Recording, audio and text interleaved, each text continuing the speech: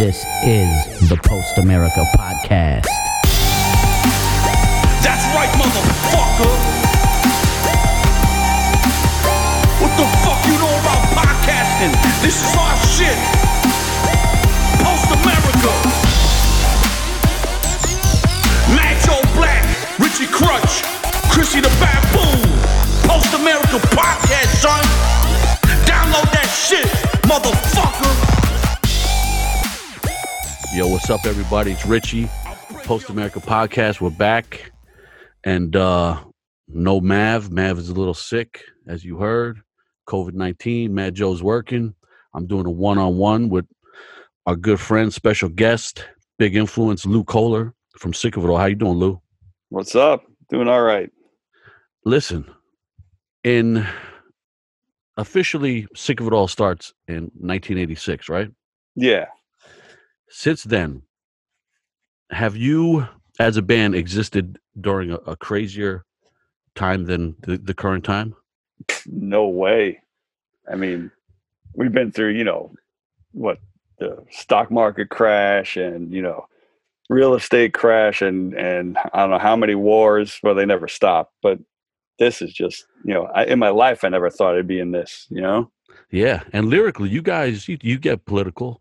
You talk about a lot of subjects, but I'm not sure. Have you ever touched upon a possible pandemic topic?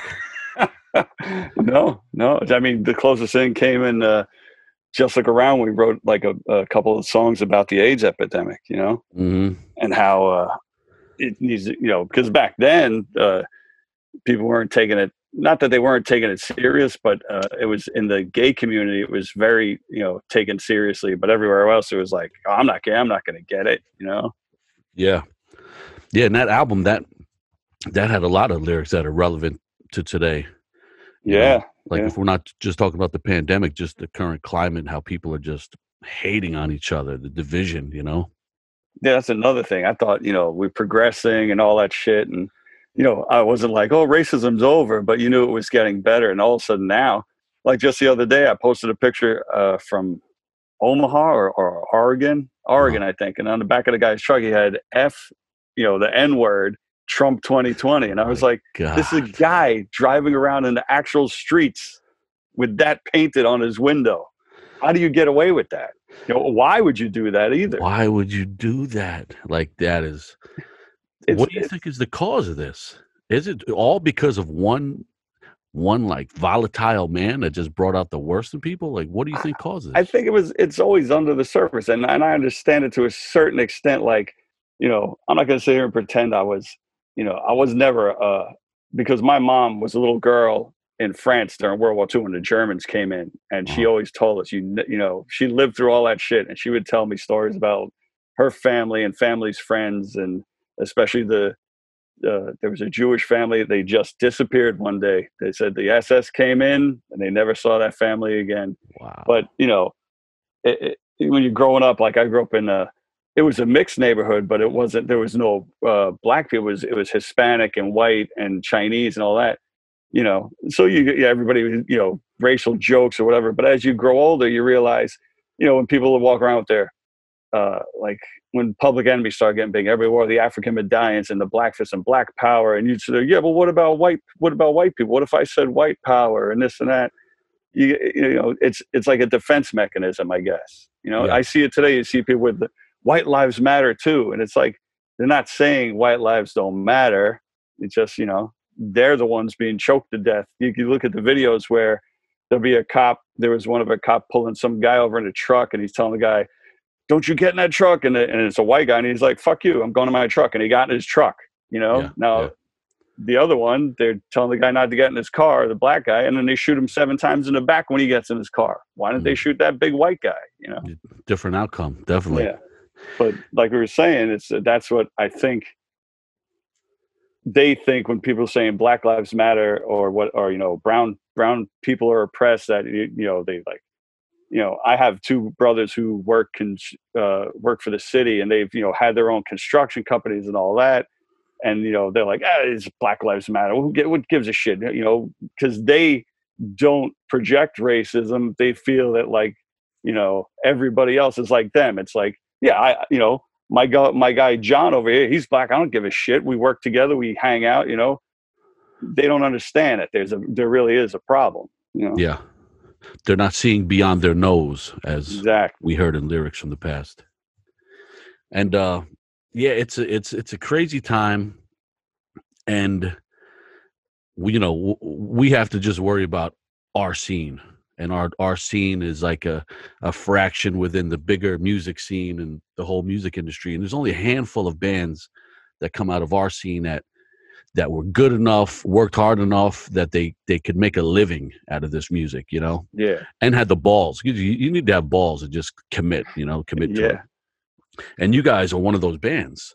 So now you got the rug ripped out from underneath you out of nowhere. And how long have you been playing music consistently as a career? I always go back to the last time I physically, held a regular job, which was, 5 days a week, Friday night, jump in the van, do the weekend tour, get back Monday morning at 6 a.m., go right into work. And that was 1997. I would go on tour after that. We were touring a hell, because back then that was the Scratch the Surface Built to Last era. We were touring for almost 11 months out of the year. Wow. So then I'd come home and I'd work a couple of weekends with my brothers on their garage door business and, this and stuff like that. But the last full-time job was early 97. 97. So you did you did like a little over 10 years of the music and working full time then. Yeah. And then you guys just and big props to Armand, because at that time we parted ways with our manager and all that, and we do have management and stuff like that, but Armand, he took the reins, and he's the guy who he kind of likes it. He likes to sit there and figure out the budget of the tour, the routing, what's going to make it the cheapest way to make the most profit, so that we don't have to, we got to triple our ticket price to make money. What a creepy guy. That's like the last part of the whole tour I'd want to be involved with. Exactly. I don't know why he loves it. You need a guy like that, though. That's like a big asset. Yeah, definitely. So you did it since 97. You've been doing this game, and you've been doing well. And this happens. Like, what you guys, you probably have more inside information, inside insight than other people, because it's your career. But do you see any light at the end of the tunnel? Any dates people are talking about to get back on track? One of the biggest things when this started, we had the AF tour planned, us and AF, and we had Crown of Thorns on it for part of it. And then also it was, this thing hit, and everybody's like, all right, we're just going to push the dates back till August. And then they were going to push it back to September. And the whole time we were looking at each other, this shit's we're not going to play live until late, 2021. And I don't think not till 2022, or if they get a vaccine. And even then you're going to have to wait to see how good that is, Jeez, man. So, I mean, that's, I felt bad because people would write to us saying, hey, these dates you just posted, is it going to happen? And I would sit there and be like, well, I'm not supposed to say anything. Not that I'm not supposed to, but I tell them straight out. I'd be like, yeah, I don't think they're going to happen. Yeah. The reason being is because not only we're affected, but all the clubs and all the people that work at the clubs or stage hands at the theaters, they needed the people who bought advance tickets to keep their money in there so they could keep it in the bank. If everybody starts hitting for refunds, they lose their clubs. That's a bunch of clubs have closed all over the world, which sucks. Definitely. And I remember you guys had something planned in South America, or maybe around March. Yeah, it was right at the beginning of this, right after February. And I remember hearing that you were sick, and that was like the early talk of this virus. And I was like, oh shit, does Lou have that virus? Well, I thought of it too. Like it was funny because I was feeling fine, and then rehearsing on my own and getting ready for tour. And then one day, about 3 days before the tour, I woke up and I was just feeling run down. So I just took it easy. And then it was literally one day before the tour, I woke up that night. I was sweating the whole night. Woke up, had 104 fever. Wow. Went to the hospital that morning, and they gave me a flu test first. And the lady came back and says, yeah, you got the flu, and says, you're not flying anywhere, cancel everything. And I go, it's not that other thing. She goes, oh, what, COVID? She goes, if the flu didn't come back positive, we would have to give you a COVID test. But thinking back on it, the test back then didn't even work, Mm-hmm. But thank God it was just the flu. Is it possible you did have it? No, it's weird because a or lot of my friends is the flu who have test it, completely different? I don't know. I mean, they did the same thing. They swabbed my throat, and I didn't do much. Like I just took a COVID test a few weeks ago because I had to go visit my parents, and they're old, and and they're both on chemo, so I did the test, and I didn't have it, but I didn't even have the antibodies, which supposedly shows I've never had it. So okay, yeah, that's what they say. Like you said, supposedly we don't know. Everything changes. Because you get different stories. I have several friends who've had it, and most of them say that it is the worst. Like, you think you're drowning all day. You can't just breathe. Even just laying there, you can't even, like, when it really hits you, like at the peak of it, my friends were all telling me they're just laying in bed, couldn't move their arms because it would just be so much effort, and they couldn't breathe. And but some of them say, like, yeah, I got the test and they said I have the antibodies. I just felt like I was tired. So it's weird. I don't know if it affects people different ways or different strains of it. It must, because you hear so many stories. Some people they test positive and they don't feel like anything. Yeah. It's crazy. Yeah, but I remember that you guys had that South American thing, and that was canceled. Yeah, because you were sick, and then looking back, you're probably so bummed. It might have been the last cool thing you did for a while. But it was funny because I was sick and we would have flew into Mexico, and I think we were starting there, and then I know we were ending in Brazil, but then within a week after I was sick, that's when they were like, all right, we're locking shit down, and you shouldn't fly here, you shouldn't fly there. Could you imagine we were stuck in Brazil? During quarantine, we would just be sitting around in one room because you can't afford anything. That would be brutal. Yeah. And then here you got that dope agnostic front tour with Scarhead, and that whole thing gets pushed back. And I know when we dealt with our booking agents, a couple things popped up December, and then January, and then now I don't hear any talk of anything. I think everybody's just so unsure. No, for us in the States, I think they pushed the AF thing now to the spring of 2021. And again, I don't put any, faith in that. And we're getting all the dates that we had booked for the summer festivals, the really, big and small in Europe. They're all coming in now for the summer of 2021. But right now, as Americans, we can't even fly over there. Yeah. So we'll see what happens. And do you think they'll, like, for those big festivals over there, do you think there'll be like capacity limits now and attempts at social distancing in the crowd and stuff like that? That's going to be weird because personally, I watched a couple of people do that. I saw like the drive-in one, which is funny and all that, but it would just be weird to play like that. Have people, like, instead of cheering or dancing, they're sitting in their cars beeping the horn, Yeah. But I watched this. It was a rock band, like a female AC/DC, Mother Thunder or Thunder Mother, something like that. Mm-hmm. And he did a COVID tour, and it was all outdoor venues, and venues that usually hold like 5,000-6,000 people. There was maybe 200 people in each, and they were all in their own little corrals that were separated, and then they were super far from the stage. I'm like, how the fuck is this fun? Yeah, I mean, maybe for certain band, like if you're seeing Willie Nelson, I guess you wouldn't mind having that sort of vibe, but for hardcore it's not like shows, I get in the pit all the time, but I like to be in the crowd sometimes. I like to be up at the front. Yeah, like for a hardcore show, this could be like an attempt at social distancing is devastating. You might as well not even have the show. Yeah. Wow, this is it is crazy. This is really crazy.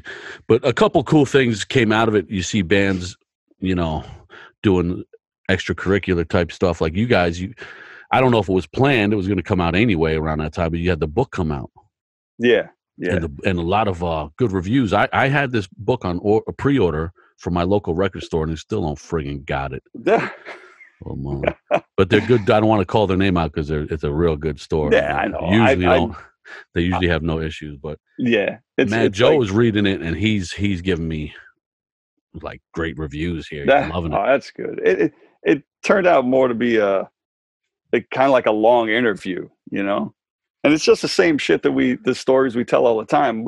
We really wanted, me and Pete, when they first approached us, we said, like, you know, but Sick of It All is all four of us. We practically grew up together in this. You know, we actually did. You know, we've been in this. We've known each other way before the band too. Yeah. But they were saying, because of all the other music books that come out, especially about hardcore, they need a new angle. So there was the brother angle. You know, and I mean, there's a lot of that is a good angle because it's just the story within the story. Yeah. And then if you get Armand involved, he's going to get too anal about it. If you get Craig involved, he's going to drive everybody nuts. You're better off going this It'll route. be like turn into a conspiracy theory book, you know? Which, you know, not bad, but no, I mean, it's fun. The book got pushed back too because of COVID too. Oh, really? So I think that also helped refuel the interest, because it was doing really good in pre-orders, and then right before we went to South America, we were supposed to go to South America, the pre-orders were great, and it was like #1 pre-ordered punk book, metal book, and whatever. Awesome. And then it died down, and then we announced, yeah, it's getting pushed back to, I think it was supposed to come out for August 5th. It was pushed back to August 5th, and all of a sudden the pre-order shot up again. So that was all right. Oh, that's cool. Almost like an intentional tactic, but we'll blame Yeah, you. I wish I was that smart. And who approached you for the book? Was that Howie Abrams? Howie. I've known Howie for decades, and he did the HR book, and he helped Roger with his book, and he's always been our champion. It's funny, like Howie not disappeared, but, you know, we'd see him at shows once in a while after we worked with him when he was in Relativity Records, and you know, I knew what he did. He became like a publicist, and he signed the bands, you know, like Lords of Brooklyn and what's that, Bowling for Soup, I think, was one of his biggest, because they all had all these pop hits. But Howie never gave up. He's not one of those guys who, like, you know, goes off and works in this other part of the music industry and then doesn't mention that he would tell everybody how much he loves New York hardcore, how much he loves hardcore. Look Beautiful. at this band. Look at what Agnostic Front's still going, you know, stuff like that. Yeah. So that's why I respect him. He just loves the music. You know? Yeah, and he's got a few books under his belt now, which is really cool. But yeah, he's right though. This is a different angle, like the brother angle. So is there, like, in the book, are there like family stories not related to the scene? A little bit in the beginning, and then again at the end there's more, and then in the parts about us in the band, and like the dynamics of, like, you know, sometimes I have to be the buffer between Pete and the other two guys, or, you know, or it's always me and Pete against the other two guys in different arguments. But it's fun. Has it ever been you and Pete on separate sides of an issue? Yes, of course, you know, but it's like, and it's funny because the way our family dynamic is, me and Pete have two older brothers. It's like that too, where we'll be at each other, you know, at opposite sides, but it doesn't get to the point where it's like, you know, fuck you, I'm going to kill you. It gets to the point where, like, all right, whatever. And you walk away, and then you either settle it later and when it calms down. And it's the same thing that Sick of It All does. And that's why we're still together. You know? Yeah, because I mean, if just look at the run, you guys never broke up and came back, and basically, yeah, I mean, maybe Armand and Craig, not the original guys, but in from a very early point. Oh yeah, and, I mean, the original band that played the first lineup was that played the first show. You know, those two guys were in it for the first show and then gone. They were, you know, Dave, the drummer, went on to become. He went right into the Marines, I think, after that. You know, he was just a kid looking for somewhere to belong. He was the first full-blooded Chinese white power skinhead I ever met. You know? Wow, that's awesome. and then he joined him. The best thing is after he left the band, we haven't seen him from years. And then we were playing our first tour of California with the Bad Brains, and we did a one-off show. And here comes Dave, you know, and the last time I saw him, he was boots and braces, you know, shaved head, white power Chinese skinhead guy. Comes walking in and he goes, "Oh, I'm bringing a bunch of Marines with me." Comes in, all his brothers in the Marines, all black guys. It was the greatest thing ever. I was like, "Do you know his past?" And he was like, "Shut up, man." He said, "Shut up, Lou." That's crazy. Yeah. But yeah, to get along for that kind of stretch is crazy, man. It's unheard of. Like I mentioned Knuckle Dust a lot. You know those guys from Oh London. yeah. Just because they've been around a long time now. It's always the same four guys from the Yeah. beginning. Great And band it's too. They don't yeah, get I think because of being from England, and like England, they love aggressive music a lot, but they're not metal. They're not, pop punk. They're total London hardcore, yeah, straight up. And I They think they needed to get out more on a national, international level, but it's hard. It's like we would even talk to Mark, like, hey, what about Knuckle Dust to do a tour? This is going back decades. yeah. And he would be like, well, German people don't want to hear English. They want to hear American or German bands, Mark And always then, got an excuse for everything. yeah. No, great dudes, and they're another example of people like I don't know if they do get along or if they don't, but I do know they made it work somehow. Yeah. You Yeah. know, but when it comes We to you we and should all Pete, get medals for being with Craig so totally. long. That's because that's impressive by itself. In any band, like look at the biggest bands we like. I mean, if you look at Black Sabbath, but they had a really long break from dealing with each other. Oh yeah. But if you and Pete, and then you got two older brothers, you said, were Yeah. they ever into the music scene or not? The oldest one, no, but the one who's a year older than me, and he's the one, and it's really funny because Howie is really upset. Even though both of them introduced us to music, Matt, the one who's a year older than me, he really turned us on to punk and hardcore. He would go to early shows at Great Gildersleeves or the early Ritz. He'd go to a show, Yeah. and I go, "Where are you going?" He said, "I'm going to see Suicidal Tendencies with Agnostic Front at the Ritz." I never knew that show happened. He went to see Anti Nowhere League play CB's, and the next night they played Great Gildersleeves, which used to be down the block from CB's. Wow. He used to go to all those crazy shows, but he didn't want to be interviewed in the book. Really?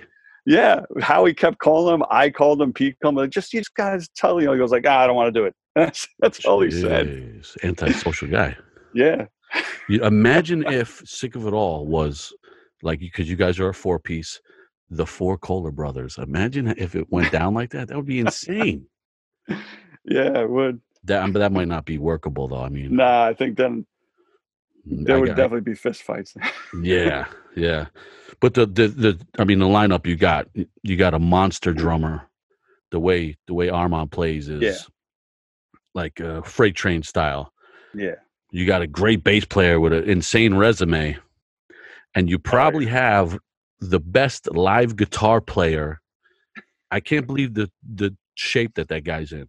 Like he could keep that stamina. It's funny. I joke around and like people tell people in interviews or whatever. I'd be like, yeah, he's like the Angus Young hardcore, and it really is. Yeah. He can play, but he loves to move. He writes songs. I would tell him like, why don't you put a solo there? He goes, what? So now I have to stand still? He's got to stop. He doesn't want to stop that motion. Yeah. When he does that spin thing, I'm like, oh my God, what the He fuck? got robbed by some, and it's funny because we would talk to like doing the festivals. We play with bands we would never play with, like Taking Back Sunday and what's the other one? Story of the Year. I don't know. I don't even know their music. Yeah, but I know the names. They were like, I guess more that early 2000 emo stuff, and they were doing stuff on stage, and it would be like, we get everything from your brother. And I was like, really? Wow. And he goes, yeah, we Sick of It All. And you never know who loves your band. And watching these guys go on stage, I'm like, holy shit, they're exactly like Pete, That's cool, man. Now I got to look into that. Because I wouldn't think like those types. Like you said, I'm not positive how they sound, but I know the names. I know they're big bands, but that's just cool to know that they're, they were fishing out of the hardcore influence a little bit. And we lucked out, like Armand left to try to pursue a normal life, and he started working for a record label, and then he came back in the band. And nothing against Richie. Richie's really actually an amazing guitar player, Richie Cipriano, and he just played bass with us just for the fun of it, and he loved it. But then after a while, he wanted to. He still loves hardcore. He's always played hardcore, even though he's had these bands that were like. It's funny. He had bands that sounded like Godsmack before Godsmack. They just never could get the break. Oh man! And but when Richie left, and we lucked out because AF was taking their first hiatus back in 92, 93. right after they broke up, Craig joined Sick of It All, and we didn't even rehearse. He listened to all the albums. I think we only had the first 2 albums out, the whole Last AF tour, and then he was home for 3 days, and we went on tour, Sick of It All and Biohazard, all across the U.S. Damn. And it was fucking great. And it was when we played New York. Our longtime friend, Devil Dog, this guy John, he drove us to all our early shows. He looks at us, he goes, "Finally, now you sound like you should sound," because Craig was in the band. Yeah. And you know what? Like the way he plays, if you are in a 4-piece, you want a bass like that. Oh yeah. The way he plays and his tone. You have 2 guitars, yeah, you want to switch the tone up, maybe go a little cleaner, a little less up front, but to know that he did that without practice. Yeah. That's impressive. Just sitting, he'd tell us stories, like he'd be in the van, they'd be going to like, Czech Republic, and he's listening to like Just Around, and Vinny'd be staring at him, and he'd take us at what? He goes, "You fucking traitor." Oh, nice. Joking around, but Craig was like, "We're fucking breaking up, old man." I know. Jeez, and Craig was on that run, and he was on that album, that One Voice album, which I love. Yeah. Masterpiece. But think about his underrated resume. record. Underrated. I mean, the guy was Youth of Today, Straight Ahead, Agnostic Front, Sick of It All, and then Cro-Mags. Yeah. That's just, and other stuff, that we're not even mentioning. We got some stuff that it's coming, actually, I think, coming out this week. Just, we recorded a bunch of in our own homes separately, and at the beginning of this thing. I don't know why it's taken so long to put it together, but I put a little snippet of it up a couple of weeks ago. Yes, I saw a couple of days ago, and the best thing in all the comments and messages, like, "Holy shit, that who's the it? Bass line. The bassist of Suicidal, Joe from Rise Against. So holy shit, there! Listen to that tone, listen to that bass sound." And that's Craig and Jerry, our producer, and that's the thing. Our rhythm section, Pete can go absolutely nuts, and maybe he'll miss a note here and there, but Craig and Armine back there, it's not going to matter. He's got that. We got that wall of sound rhythm section. Yeah, I heard that. I saw that clip, and that's funny you said that, because I texted him immediately, and I'm like, "Yo, that bass line is dope. The sound." And then he gave me a response that was so long that I couldn't even almost read it. He goes through all his equipment and tells you what it is. You know what it is? Because even live sometimes he gets close to that. But unless he has that magical red bass, he even has a white one from the same exact company, the same year, and it does not sound exactly like that red bass. Wow, that bass looks like it's on his last leg. What's he going to do when that sucker's unplayable? We were telling him to put, wood filler, get it nice and refinish, and he's like, "I'm afraid it's going to ruin the sound." He never takes it on tour anymore. It's strictly for studio now, which is smart. Good. Yeah. Preserve the life of that thing, because that's beat to hell. I can't see how much touring that thing could take. But that little clip, and I told him, and he says, it was actually a much more complicated bass line, and gave me some kind of time signature, but it didn't work out right. So I kind of, I'm like, "Oh geez, I'm just trying to say it was good." We tried to do songs that we haven't played live off the new record, and then a bunch of old ones that we haven't played in decades, and that was one of them. And he switched the bass line up, and all of us, when we did all our parts, we were like, "It just doesn't sound right, man." Simplify it. Yeah. And whatever he came up with, that's good. What is that? Is that like a new song or something? Or no, that's an old one. That's all. We just play it a little. It just sounds different. It's the way we did it.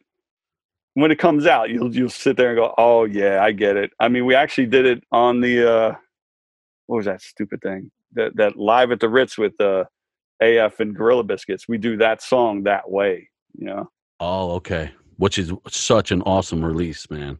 That was cool. Yeah. I remember people were fiending for that, because that was like the VCR, not maybe 3 or 4 guys in the scene had it, and it would make its rounds, and you try to buy it and you can never find it. But that really got me into Sick of It All way back. And I'm looking you guys, what is it? Do you consider it 12 full-length albums? Or I always go back and forth. I think it's 12. I have to sit down and count, because then people say, "Well, you can't count this one. You can't count that one." I don't count the tribute record. I don't count that one. but some people do. I don't know And if you should count the B-side one, you know. I don't know. So is that what's the tribute one, like the nonstop? No, Nonstop is just us. That's like That's the anniversary one. The Okay. tribute was Our Impact Will Be Felt. It's the one with, like, you know, Hatebreed was on it, Pennywise. Oh, got you. The one where they all covered Sick of It All songs. Yeah, well, that was really cool too. Yeah. But Nonstop is like you redo a lot of you re-record stuff, right? Yeah. It was the 25th anniversary, I think, or our 25th anniversary, and we were just like, what are we going to do? Well, and I kept saying, I really hate when young kids, because we were still getting a hell of a lot of young kids coming, especially in Europe, and they were like, what album is that song? And they would only buy your newest record. So they would ask us, what is Injustice System on? What is this song on?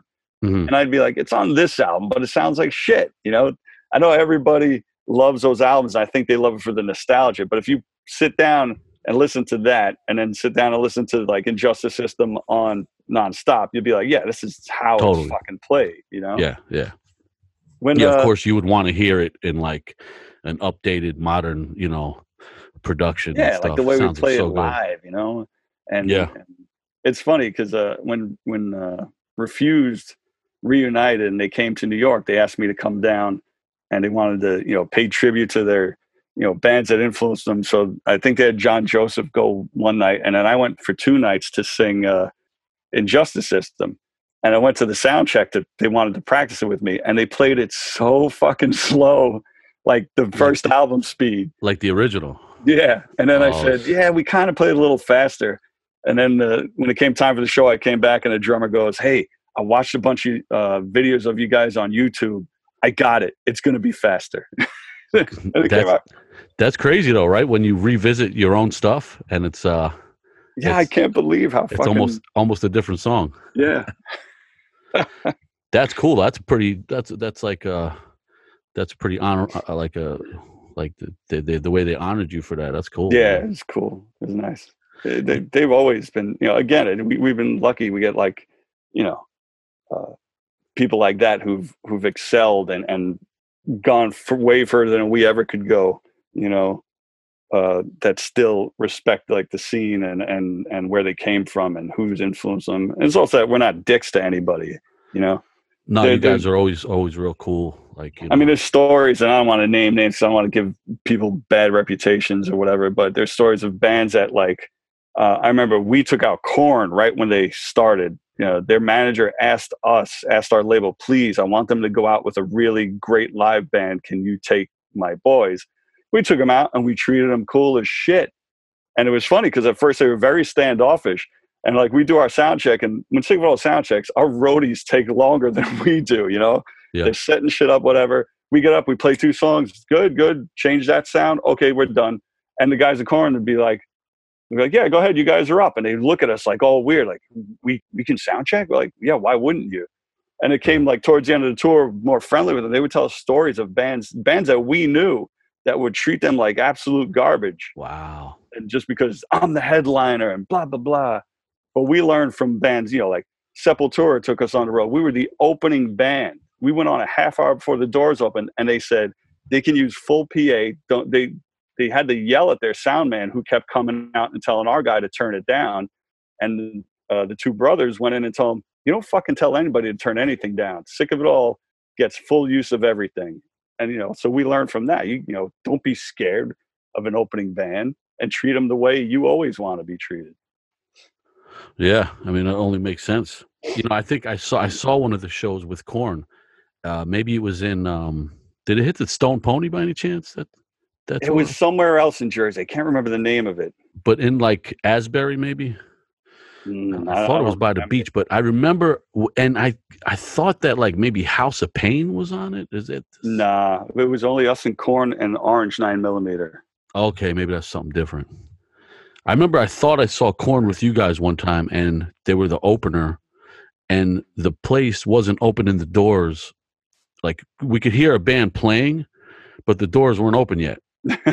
Like, but they were, you know, and I've been in that situation before where the club is like, all right, start, and the doors aren't open. Like, what? That's some bullshit. Yeah, so I'm like, I'll start when people are in here. I'll play 10 minutes. I don't got to play 20 minutes.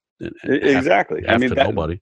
that when we were doing the Bad Brains tour in '89, they had a show at either Southern California University or something like that, I think. And we weren't even on the bill. We rolled up. They said, "Come with us," because we were all on tour together, and we were going to take the day off. They're like, "Nope, come with us." And we walk in, and Dr. No and Daryl go up and they go, "Yeah, Sick of It All is going to play." And of course, the promoter freaked out. And he's yelling. And they go, "They don't play? We're not going to play." And he goes, "Oh, don't do that to me." He goes, "They got to play as soon as the doors open." And we were like, "We don't care. We'll go play." Yeah, good. I hate these fucking club people sometimes. Yeah. But at the same time, I hope they survive this fucking thing. Yeah. Now, how's this? You guys, you've been doing this for a while, and I always notice when I talk to the older guys from the New York hardcore scene, right? And you just mentioned the Bad Brains. They love the Bad Brains, but I'm not positive. I know with Craig, when I talk to him, he's like how influential Bad Brains are for him. How about for you personally? Was the Bad Brains like the big deal that I always hear about? I don't think I love them. Like when I first heard them, because I was at the time into everything fast. You want a DRI, LARM, all those crazy fast bands. And I remember Armine turning us on to Bad Brains. Uh-huh. And he goes, "Yeah, they got a lot of good fast stuff, but do a lot of boring reggae stuff too." Because we were 15 at the time. We just wanted what we wanted, But as time progressed, they became bigger in my, admiration of them. My admiration of them became bigger, and the understanding of what they were doing at that time and how insane and influential they were. And definitely once seeing them live, the first time I ever saw them live, I was like, that's how a band has to be. It just kept my attention, they were like and it got me excited. So, I mean, that's where we get it from, where Pete gets it from, Yeah, because I never, I liked them, but I don't, I wasn't crazy about them, but I didn't exist during their, prime. You know what I mean? Yeah. Yeah. And I mean, if you see them, I mean, even in the early 2000s, when they do shows once in a while, I would go and be, loving the music, and the band was tight as hell, but HR was a wild card. And I mean, now that the book and the movie, his documentary came out, you understand why. Yeah. A lot of so much respect in the New York hardcore scene for them. Yeah, so and it's funny they talk, because we would take, we'd out on the West Coast. We had a friend who he worked for AFI a lot, and he came out on the road with us. And he would just sit there and go like, "I don't get you guys' love for the Bad Brains. I just don't get the Bad Brains." And we'd all just stare at him. We'd put on like, the raw tape and say, "Listen to this." And he would just sit there and go, "I don't get it." And I would sit there and be like, "Wait a minute. You love Bad Religion. You think that's why this stuff makes you want to smash a cop car window?" And he's like, "Nah, it does nothing for me." Yeah. It's just like, I guess maybe you have to witness it. You had to be a witness to it. Yeah. You know what I mean? That's it. With our kind of music, I think that's the case with a lot of bands. It is. I tell this story all the time. When after Scratch the Surface came out, we were doing a U.S. tour. We did 2 nights at the Whiskey, and what's his name? The guy from the Melvins, Buzz, that's his name, right? The guy with the big afro. I'm not even sure, to be honest. Oh, well, the Melvins, big artsy band, influenced Nirvana, this and that. One of the producers on a record, he was good friends with them, and he had sent him an advance of Scratch the Surface. And he came down to the show, and I met him before. He just goes, "Hey, hi," like all calm. And then afterwards, he had this big smile on his face. He goes, "When I got your advance to your record, I listened to it. I said, yeah, it's aggressive. It's okay." He goes, "But seeing you live, holy shit, I get it." And that's the thing. That's hardcore has to be seen live. Totally. Yeah, that's how I feel. I remember Victim in Pain for me didn't hit home when I first heard it. I was like, these guys got to tune the guitars or something. What the hell's going on here? But then when I saw it, I was like, oh, shit, this is Agnostic Front. Wow. See, I was going to say that. It's like when we first got our lucky break to be on those festivals in Europe, it was like they were all metal fests. And if they heard Sick of It All's records, they were like, eh. But we lucked out where there was some cancellation, and the guy go, "All right, I could put Sick of It All on the bill." And when people saw us live, they just lost their shit, Yeah. And it's the same thing with Biohazard. They got on those festivals, and people just was like, "What the fuck is this?" Because it was heavy, but it wasn't metal, and it's not, punk to them was the poppy stuff that was just getting big at the time, like Offspring and Green Day. Uh-huh. So Yeah, I remember I had a couple episodes back, I had Siv on, and he was talking about early European tours and getting on festivals and not really knowing how it would go over. But it turned out the hardcore stuff was going over really well in front of like massive audiences. yeah. And then you guys, one of the main ones to open the door, because over here, again, you kind of starting to see it in the last couple of years, but they just wouldn't have room for bands from the hardcore scene on anything that would be similar or relative to those big European festivals. Like we have those big festivals here, but they would we'd be excluded our kind of music. It's funny like I would always sit here and be like, why can't we get on these? And our booking agent would be like, do you understand that since 1990 I've been submitting you guys for these things, and the first thing they do is they look at your record sales, but now record sales are irrelevant. So now they look at your age demographic, Mm-hmm. So that's why you get your who's the hot young band? Turnstile or whoever, or Code Orange. But a Code Orange could fit because they're way fucking heavier, Yeah, it's very metal. And now Locked Loose too, but they still have a hardcore element in there. Yeah. But I think those bands getting put on are now open to, like, before COVID, us and Agnostic Front were going to be on two of the big ones with Metallica here in the States. I saw that. We did festival tour in Australia with Metallica, Linkin Park. We were on the fucking tour with these bands, Yeah. We did festivals with those huge bands in Europe. You have, Mm-hmm. How great is it? I remember the first time we played in Denmark, a festival, our stage was Henry Rollins' band, Sick of It All, and I forget who the third band was. And then we'd go, Iggy Pop headlined that stage. And then we'd go around and we'd watch Aerosmith. We'd be standing, we're on the fucking same stage as Aerosmith right now, watching them because we played that festival. Yeah, but and it could work here. They think they know, but it's already a tested science. It works. Exactly. We've seen it. And to just bring it over. Like, look at go ahead. No, go ahead.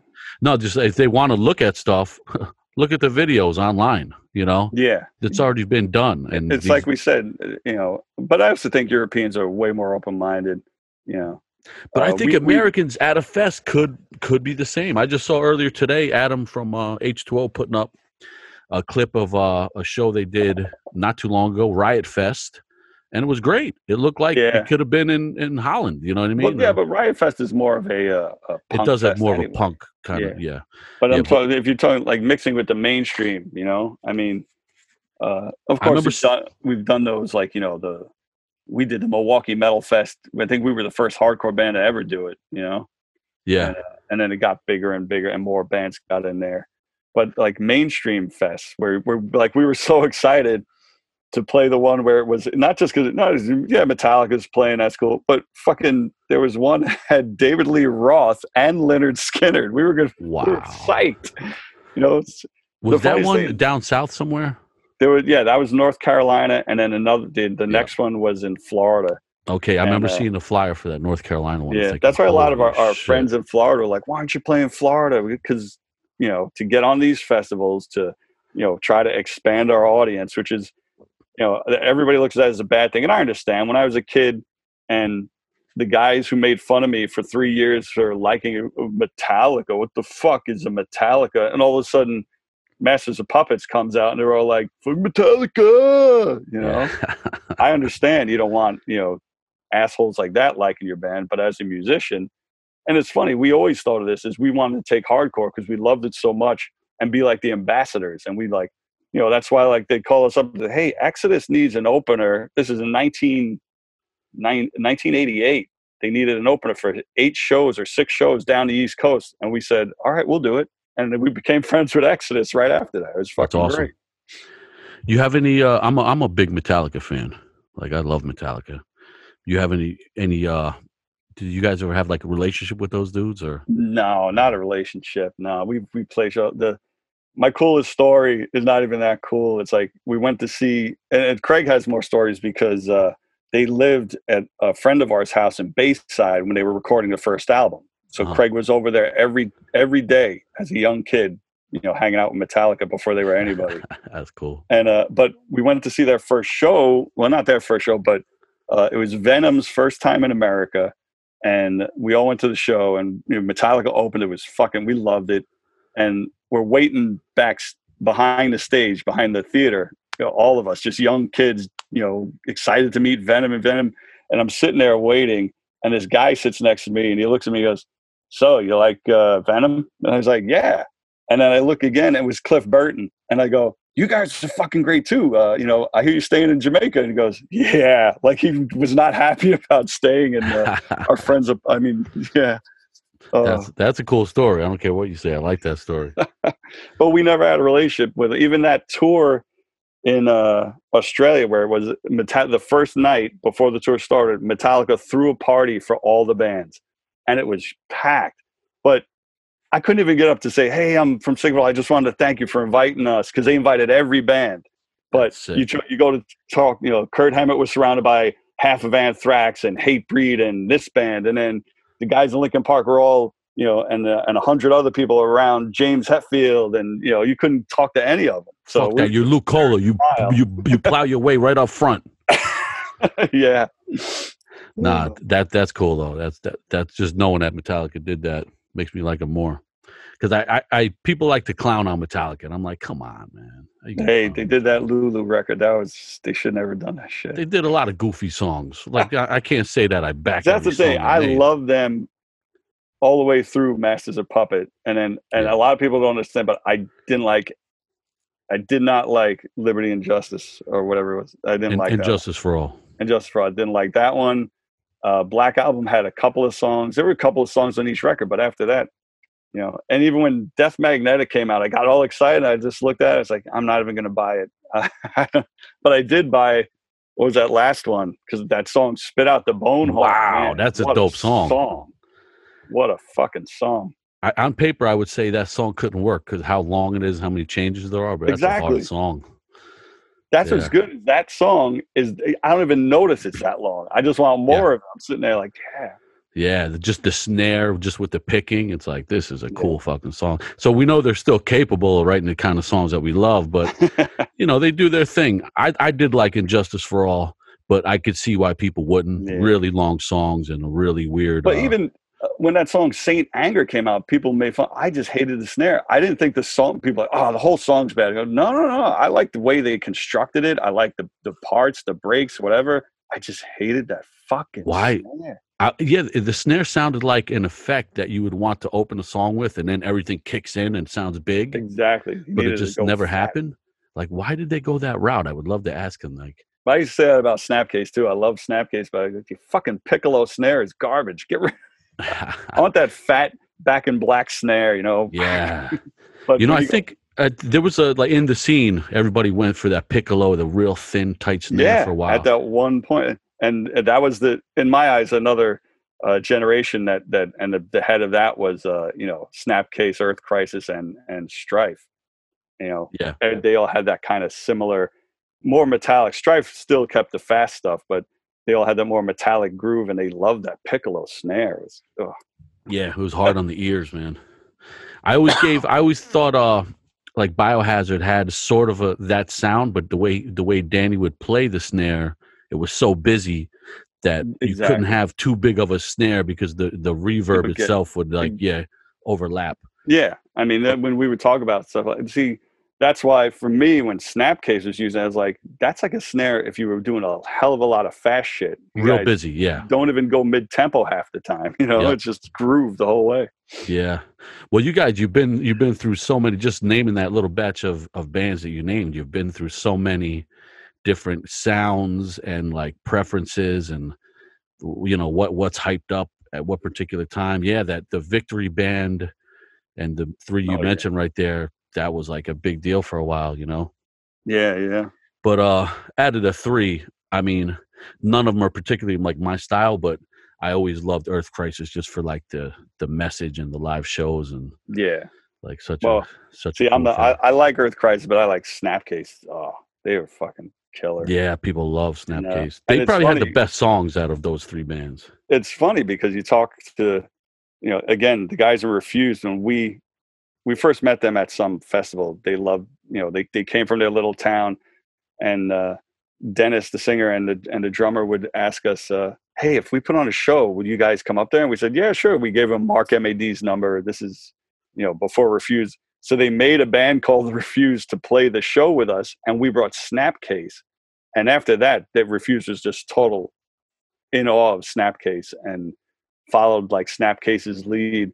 And that's why when a lot of people are like, "Oh, The Shape of Punk to Come from Refused, such a great album," and it is. It's a game-changing album. But the fucking direct inspiration of that was Snapcase's progression through Unlearning. When they dropped that record, Refused was like, "We gotta fucking come up with something new." Wow, that's crazy. You know, So they kind of just formed up just to play the show.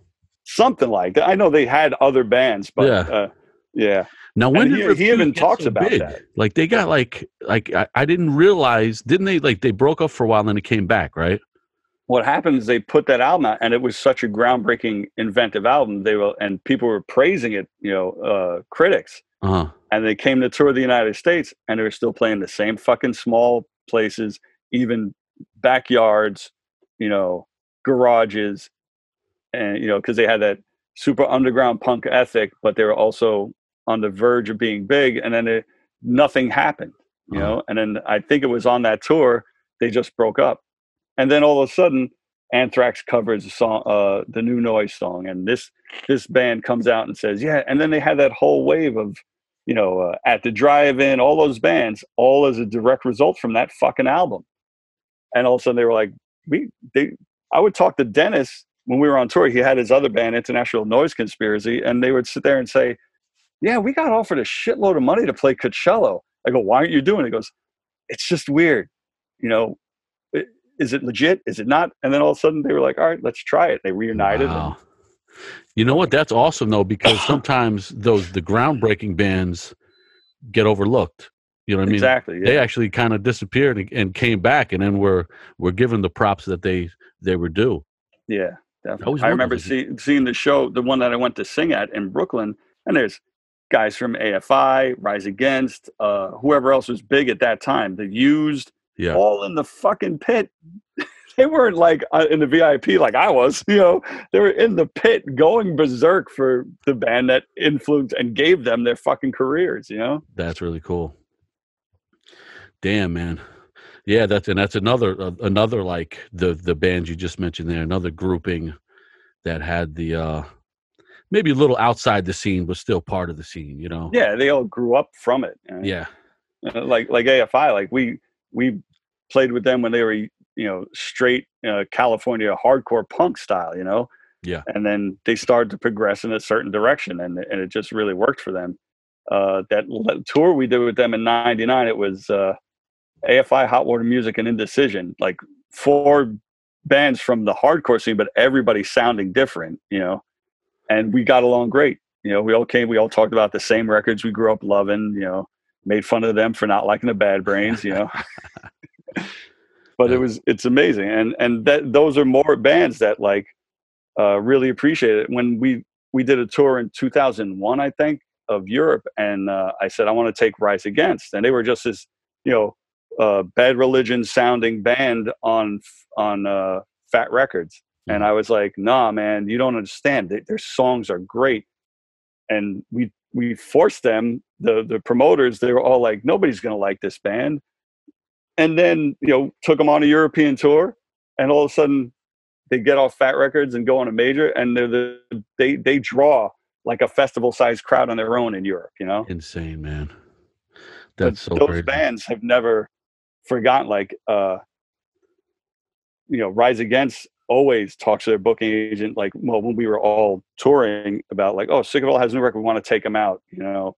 I was in a group call with AFI's management, AFI, our booking agent, and me, and we were talking about a possible tour, and their management was like, "No offense to Sick of It All, we know they're a great band and all that, but they're not a new band. If you take out so-and-so and so-and-so, you're going to get the 12 to 16-year-olds that are no longer no AFI. Your 12 to 16-year-olds are now 20 to whatever." And the guys from AFI go, "Doesn't matter. we wouldn't be the band we are if it wasn't for Sick of It All. And I was like, so like, Wow, that's like, beautiful. yeah, they're telling like the guy who Yeah. managed fucking, who's the band he managed? Like, I don't know, Garbage and all those big alternative bands. They say, nah, we're taking Sick of It All out. And I was like, afterwards, I'm calling like, you don't have to do that. Don't ruin your career. They're like, See, like that. I don't know much about those bands, but that makes me like them. Like I like that's an awesome story. It's their integrity and stuff. Yeah. Now, when you got the batch of current younger bands, like it seems, this whole the pandemic and everything going around, it seems like everybody's like attitude and where they stand is really exposed. I noticed that a lot of younger bands, September 11th just passed a couple days ago, and I didn't see any kind of tributes or a little memory or anything from so many bands in the scene about September 11th. And I was thinking maybe it's they don't want to be perceived as patriotic or something like that. And like, I would look and at also it's surreal to them, I mean, yeah, it maybe they were babies, maybe they weren't even born when that happened, Well, some of them, definitely were real young, but some were like in the mix. So when I say young bands, I mean, they're like in their they're not like 30s now and stuff like that. Like they know what's up, but it's just a weird time because you even have a big group of people in the scene that are like, no, we won't play anything. Until we're told it's okay and safe to play. And it's sort of like any rebellious kind of attitude is gone. You know? Well, they don't have the attitude of, I mean, for bands like us, you guys and us, we have older followings as well as younger ones. And if we say play this and they're like, well, you can't play for that promoter because he said he likes girls' boobs. That's sexist, and then we're going to we're kind of not untouchable because they, you can't go too far. But if we just play that show, kids of people, our older fans, like, hey, I know these guys. They're not assholes. I'm going to go see them anyway. Yeah. I don't give a fuck what that promoter said. So but maybe there's more younger to bands lose. Are probably scared, or they can, Yeah, they can get you could get canceled if you allow yourself to get canceled. That's how I see it. Like, if somebody demands an apology to you, like you better apologize for this, and then you do it. I was watching seeing stuff online about all these different bands and all these different. But the thing about, again, bands like us and all that, we didn't go into this. We came from the hardcore side, and we love rock and roll, we love metal and all that, but we don't like that attitude. Like, I'm better than you, I'm a god. We were the hardcore scene. Yeah. But I know hardcore bands that came up with took total rock and roll style, like, hey, yo, let's go. Where's the coke in the bathroom? Where's this? Where's that? And and maybe not being so kind to their female fans or taking advantage of it. And now you see a lot of them coming out with bands. We are no longer associated with so and so from our band because of the accusations put against him. And it's like, yeah, well, maybe you should have told him back then not to be like taking Polaroids of girls peeing or whatever the hell he did. Yeah, the creep. Yeah, there's definitely legitimate reasons to be called out, but there's also some stuff that's just off the wall, like, geez, it goes back to if it's like when they were calling Sick of It All sellouts, like back in the whenever that was that early 90s, whatever the hell it was, when the CBs were still going, and they were all like, you're on a major label, because we were on Relativity. And Sony owns that, and Sony is bought by this corporation, so they make missiles, so you're supporting somebody who's bombing children in Pakistan. Oh my God, what a connection. And I remember saying to one of these guys, some of them would be so agitated but scared they were going to get beat up, and other ones just talk to you. And I go like, why are you guys talking shit about Murphy's Law and their Budweiser sponsorship? Because you get your face kicked in. That's why. You're talking to us like this because we're nice, and they would sit there and be like, wouldn't have an answer, because that's another reason. Yeah, that's a good point. You're going to cancel that culture there. That is a real good point. And that's cool you bring up Murphy's Law, because you guys took him on a couple tours, and it's like, when I saw that, I don't know why it never struck me, like Sick of It All, Murphy's Law would be a dope tour. But then I never thought of it until I saw it. And then I heard it worked out really good. Oh, Oh man, it was great. It was fucking great. They Yeah. some nights you sit there and you're like, how the fuck am I going to follow that? You know, Jimmy is Yeah. just that amazing. You know, he It's so is. crazy that And it dude. was funny because it came about as for our 30-year anniversary show. We had certain band. We brought our friends from Hong Kong because we promised them we were going. Hey, come to America and we'll set up like I think it was 5 shows on the East Coast. And we had what's Busky's band's name? I'm drawing a blank now. I forget. Fuck. But anyway, we had our friend Jonathan Busky. He was in Terror for a little while. Maximum Penalty, a bunch of other bands. His band, and we bring in the Street Dogs. And when we play in New York, Pete goes, "I want to have Murphy's Law," and I was like, "The last few times I saw Murphy's Law, they were good, but they played way too long, you know." And I go, "Pete, you haven't been up here in a while. You live in Florida. You know, they're not the Murphy's Law." And Pete goes, "No, we're having a party in New York for our 30-year anniversary. Murphy's Law is playing." And that's what sparked it again. They were so fucking good in that show. We were up in the dressing room watching, and I turn and I go, "Thank God the fucking Street Dogs got to go on next because I don't want to follow that." Yeah, right. But it That's just worked out, man. It was awesome. yeah, that's like the guy is like as a front man, who else is like that? You know what I mean? Like, you think you would like he would be like the example almost. Like after Murphy's Law, there'd be 10 guys like Jimmy, but Yeah, there's not you because can't. it's not easy. Yeah, you just No. aren't. It's more of like a natural thing. Like you could learn how to move like this guy and how to appear like that guy, Yeah. but you just can't learn how to be like Jimmy G. Like you know what I No, mean? no, It- and It's I mean, again, go back to that Milwaukee Metal Fest. Just think of all those bands tuned down death metal, all that crap, and all of a sudden Murphy's Law, and then more death metal, and Murphy's Law fucking stole the show.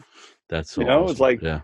nothing but death metal, death metal. Then this guy's come out beer, weed, you know, flying, rock and roll, go crazy, punk rock, and the place went absolutely nuts. That's beautiful, man. Yeah, Sick of It All, Murphy's Law tour is dope. And then this one that was going to happen with Agnostic Front, I was looking so forward to Yeah, that. But I think you were trying to remember the name. Was it Manipulate for that's it. Busky? I knew Okay, it. yeah. Yeah, it was the M. Yeah, Yeah, because he's been I he's like been in a that. lot of bands, and that's the Manipulate newest one, I is think. good. Yeah, I hope he's putting more shit out. You know. Yeah, yeah. Busky just did a cool release of a kind of like a zine, like Oh yeah, for the dedicated to Earth Earth Crisis. Crisis days, right? Very cool. Yeah, it's it's an awesome zine. And, yo, for your book, is there photos in the book or no? Not as much as I'd liked. You know, Yeah. I wanted more, and again, they wanted to keep it more like a almost like a zine slash, you know, just long interview, and Uh huh. so it's just like reprinted black. It's got some funny pictures of us as kids, and then not too many live stuff because we did that photo book on our 30-year anniversary again, and that's got a shitload of photos. But it's funny because then, you know, years later, like 3 or 4 years now, I'll be looking, I'll find like a stack of photos, like, damn, these should have been in the book. So Yeah. maybe on the next album, who knows? That'd be cool. And with the book, like it's how like when you said it was on the like did you say I don't want to word it wrong, punk rock music charts or something? Like what was that? Like for Amazon, the what do you call it? The pre-order things. It said it would say like, I took screenshots to make my mom proud and my dad. You know, it would be like That is cool, man. Amazon #1 pre-order book in metal biographies, #1 pre-order book in punk rock biographies, #1 pre-ordered in punk music books. You know, and it was just cool. You know, That's really cool. like the metal one, I think lasted less than a day, but the others were like for a week, so it was nice. Yeah, that's dope, man. Were your parents like excited about that or not? Yeah, they think so. And of course, my dad's calling me over. You know, you said this didn't happen that way, and I'm like, that was Pete that said that. Oh man, he's by the book. That guy. Oh He yeah, he wants a reprint. That's awesome. And you mentioned your mother was from France, right? yeah, yeah. How about your dad? He's first generation American. From his parents were from Hungary. Oh, so you got We're- like My mom's father, my grandfather on my mother's side. He's full blood Italian, but he moved to France, met a woman, you know, settled down there. So where I guess, half and half French and Italian, and then the other full half of Hungarian Americans. So the name Koller then is that It's Hungarian. Uh-huh. A lot of Czech people say it's Czech. German people tell me it's from Germany, but who knows? You know, I know So it's from, like a Slavic roots kind of. yeah. Oh, that's cool. And I was in Austria. I forget the town where Arnold Schwarzenegger was born, and I'm walking down the street, and there's this huge family-run hardware gardening store, and it has Kohler, and I was like, "Holy shit!" Oh, And I took a picture, sent to my dad. You know? did you ever get to play like the towns that where your mother was born, or no? The town she was actually born in and grew up in, mostly no. But the first time we went to Paris, my mother's older sister and her niece came, and that was amazing because we played this. Basically, it was a place that had rehearsal rooms, and then they had a big room for shows that was almost like a theater, and it was so old that even walking on the stage, the wood was like rubbery, you know? Wow. So we stuck my then 60-year-old aunt and my niece, my cousin, who was like in her late 20s or early 30s, and they just watched French punks and skins go absolutely apeshit. And she just smiled the whole time, like giggling. That is awesome. Did you know her before that?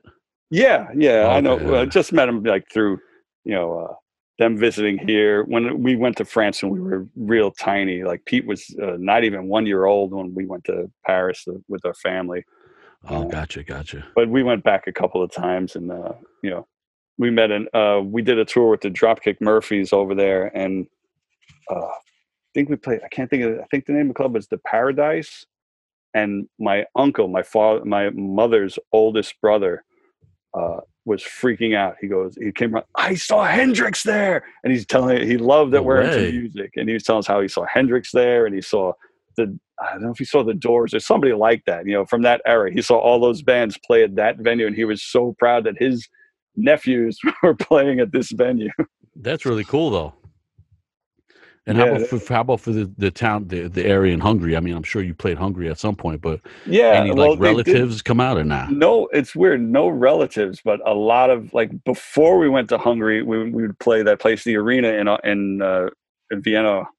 The Hungarians would come travel to see us, and they would all hand us books about Hungary and say, "You got to come and play for your family, your roots." But then we had family. I guess they're in Budapest, but my father never really kept touch with anybody there, you know? Oh, okay. It's like my great grandmother lived here in New York with my grandmother, and I remember being a kid and they were telling us, "We're going to see your great grandmother. You better behave because she's from the old country. She's a gypsy. She'll give you the evil eye." And we were scared shit. And then you walk into this tiny, sweet little old lady, and you're scared to death of her. That's crazy. They had you all shook. Yeah. We did one festival in Hungary, and there was a band that was a Hungarian band, and I swear these dudes were covered in wolf skin with like the wolf like face hanging over their faces. Yeah. And it was like this. It was an outdoor festival in the middle of this like valley of like jagged looking mountains and stuff. Really scary vibe, but really cool.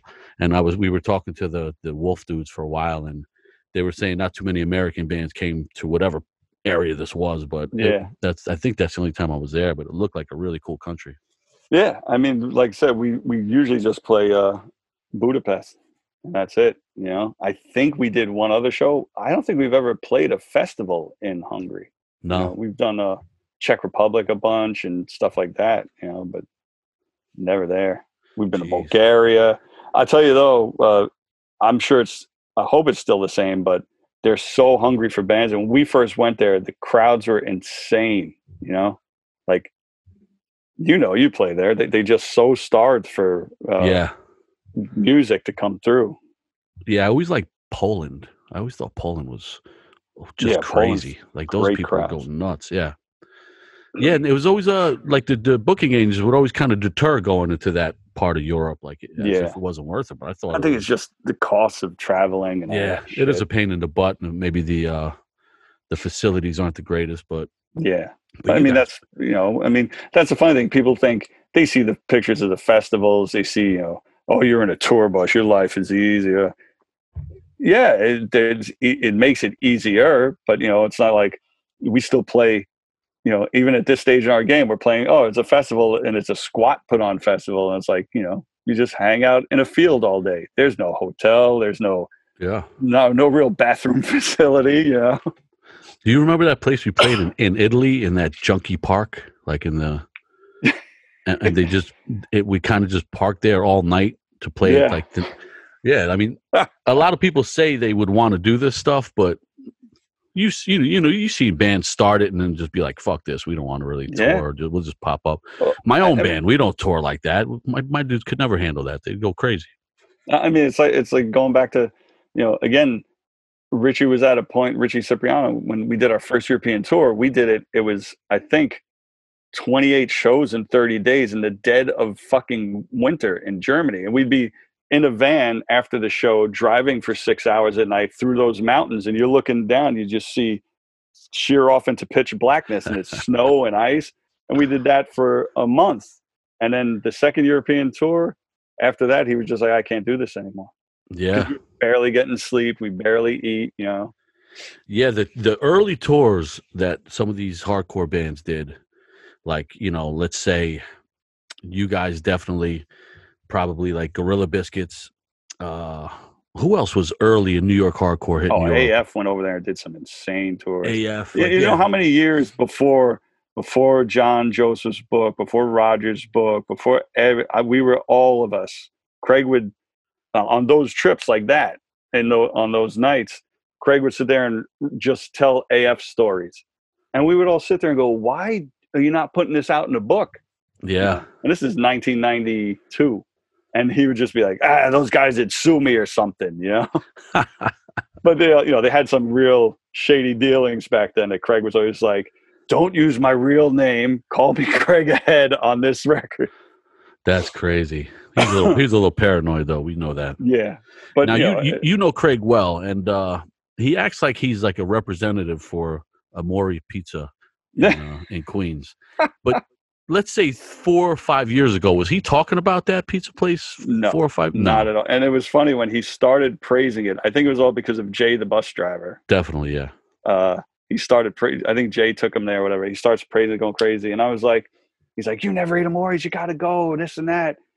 And then one day they show me a photograph. Like, they go, dude, I used to work down the street. I ate there every Thursday for 2 years. I go cash my check at lunch and go eat there. I go, it's good pizza. And they would like, what do you mean it's just good pizza? And they'd flip out. And I was so like, he's a New York guy. For him to be on like a new jack on a bandwagon of an old joint is kind of, it says something. You know what I mean? You figure I understand his love of it, but to put, he puts personally, there was a place close to where I used to live, with my parents, called Pizza Garden. And I always thought when I would go there every Thursday for 2 fucking years, I'd go there and be like, yeah, it's just like Pizza Garden. But they all flip out when I say that. Maybe Pizza Garden's recipe has changed since 1980, Yeah, they get easily insulted over Amore. Oh, it's so funny. But you just mentioned Queens. What is it about Queens and hardcore? Like, because you could go on from the earliest bands. Was Kraut out of Queens? Yeah. Like, they just Major Conflict, Kraut, parts of Reagan Youth, What is it about Queens that produces all of these bands? I don't know. The Ramones started there. I don't know. Even further back, it's funny. I lived 1 block from Flushing Cemetery in Flushing, Queens. And Louis Armstrong and all these other jazz greats all buried in that cemetery. And I always knew Louis Armstrong, but I never knew all these other guys and ladies were there. It's just, I don't know. It's pretty something cool. in the water. Yeah, whatever it is, like you don't, like, we got Brooklyn. We could name a few dope Brooklyn bands, and but I mean, the Bronx even less. But Queens is like, geez, especially for this kind of music. And even if you don't think a guy's from, like, you don't know the band's, from Queens, but then you realize, oh, the guy that writes the songs, he's from Queens. And I mean, Token Entry. They were huge from Queens. Leeway, all that Yeah. shit. What was that band? Gilligan's? What the Gilligan's Revenge. That was just Yeah. token entry before they changed their name. Yeah, that was like the early version, right? Yeah. And it had to be like in the And it's not like there was early a 80s. central, it's not like it was CB's where there was a central place where it all birthed. There was a place called the Coventry, and it had other names too. I think it was called the Subway or something, because it was right at Queens Plaza where the 7 train met the R train, and it was this raised platform and all this. And there was a club called the Coventry there, and they would do mostly dance and disco. But I think Kiss played their first show there. I remember going to see Reagan Youth there. Token entry as Gilligan's Revenge played there, but it wasn't like everybody was there every weekend. Yeah. It's just, I think, we just loved it. We also in Queens, we had garages. Like we would, when it's in the book, when my parents would go on vacation, we would invite Armine and Craig and all those guys over because they were in Straight Ahead, Rest in Pieces, and we would just jam in our basement for hours on end and just go crazy. That's awesome, man. That is so cool. I can't wait to get this book, and if I can, after I get it, and because Joe wanted to be on this one with me too, but he couldn't. But could we get you back on, ask you more about the book? Hell yeah. I want to do one where you get, with Pete too, but I keep pushing this to Howie on the side. I'm saying you have to, I hope the book does really well. And then you should do a part 2 where it's Armand and Craig, because they're in our book too. They throw in on different, albums or tours, their view of what happened. And I think there really should be one with Armand and Craig. Our books has got a lot of funny shit in it, but if those two, if you get the right editor, it'll actually be really fucking funny. It could be really cool. And plus, Armand's story is also a story within the story, coming from, where do you come from? Syria or something like that? Iran. Oh, I said that on purpose just to get him upset. Before I even hung out with Armand, I had to go to summer school one year, and I was going to summer school in Jamaica, Queens. And after my, class only lasted from like 8 a.m. till 11. So at 11:30, I'm standing with all the other kids at the bus stop. And here comes this dude riding this black bicycle, old busted ass bicycle, super long hair. It's hot. It's fucking summer. Black t-shirt, bullet belt, black ass jeans, black sneakers. And he's riding by long ass hair. And I'm looking, wow, that guy's got a bullet belt. Years later, turned out to be Armand. Armand sounded like a real creep when he was younger, like real anti-establishment type dude, right? That's awesome. He got attacked by, we used to call them the Christian freedom fighters. All these kids that went to the same church as us and our parents, and they hated Armand because he wore an upside down cross. That's a ballsy move back then, man. Yeah. That's pretty cool. Yeah. I like that. But listen, Lou, I'm going to let you go, and I really appreciate this. But yeah, if we could, maybe we could get Pete on simultaneously when I get through this book, because I'm going to have a lot of questions. But how can you get the book? You get it anywhere, like online. If you order it through, like you did, independent stores, that's, we always try to push for that. Like Generation has it, a New York Hardcore Comics in upstate New York, and of course Europe, the Cortex and a bunch of other record stores have it. But you also have your regular outlets like barnesandnobles.com and Amazon, And is there an Audible version? Not yet. There's a lot of, we're trying to get one off the ground. Different people want to do it, but they all have their own ideas. They want to hire like professional, like smooth talking guy. Howie wants it to be me and Pete, which I like too. But I said, if we do that, because there's, of course, nobody's getting paid for this shit, hopefully on the back end. Yeah. I was hoping to get Armand and Craig to do their parts, and then we could all choose different people. Like Pete does Gary Holt from fucking Exodus, and, I could do Kurt from DRI. Oh, yeah. That'd be cool. I'd love for an Audible version. That'd be yeah. I loved John Joseph's audio book. That was exactly, great. That was great. And that's why you guys do it yourselves. But when you hear John Joseph talking, that's how he sounds. That's what he meant. Yeah, that would be cool.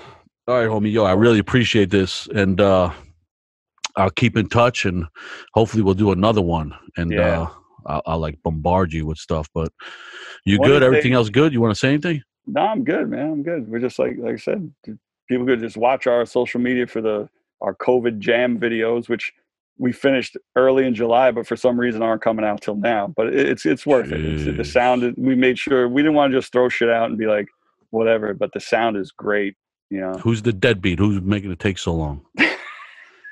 I can't name names, but we all know who it is. Yeah, we'll keep it quiet. All right, my man. Good hearing from you, and all the best to you and Sick of It All. I'll talk to you soon, okay, bro? Thanks, man. Thanks a lot. Peace. Thanks a lot for listening. We really appreciate it. Post America Podcast will always be there for you. Don't forget that. Tune in next time for more fun with the boys. Until then, get your fucking ass out of here before I give you a smack, motherfucker! Who the fuck you think you is? This is Post America. You ain't shit, motherfucker!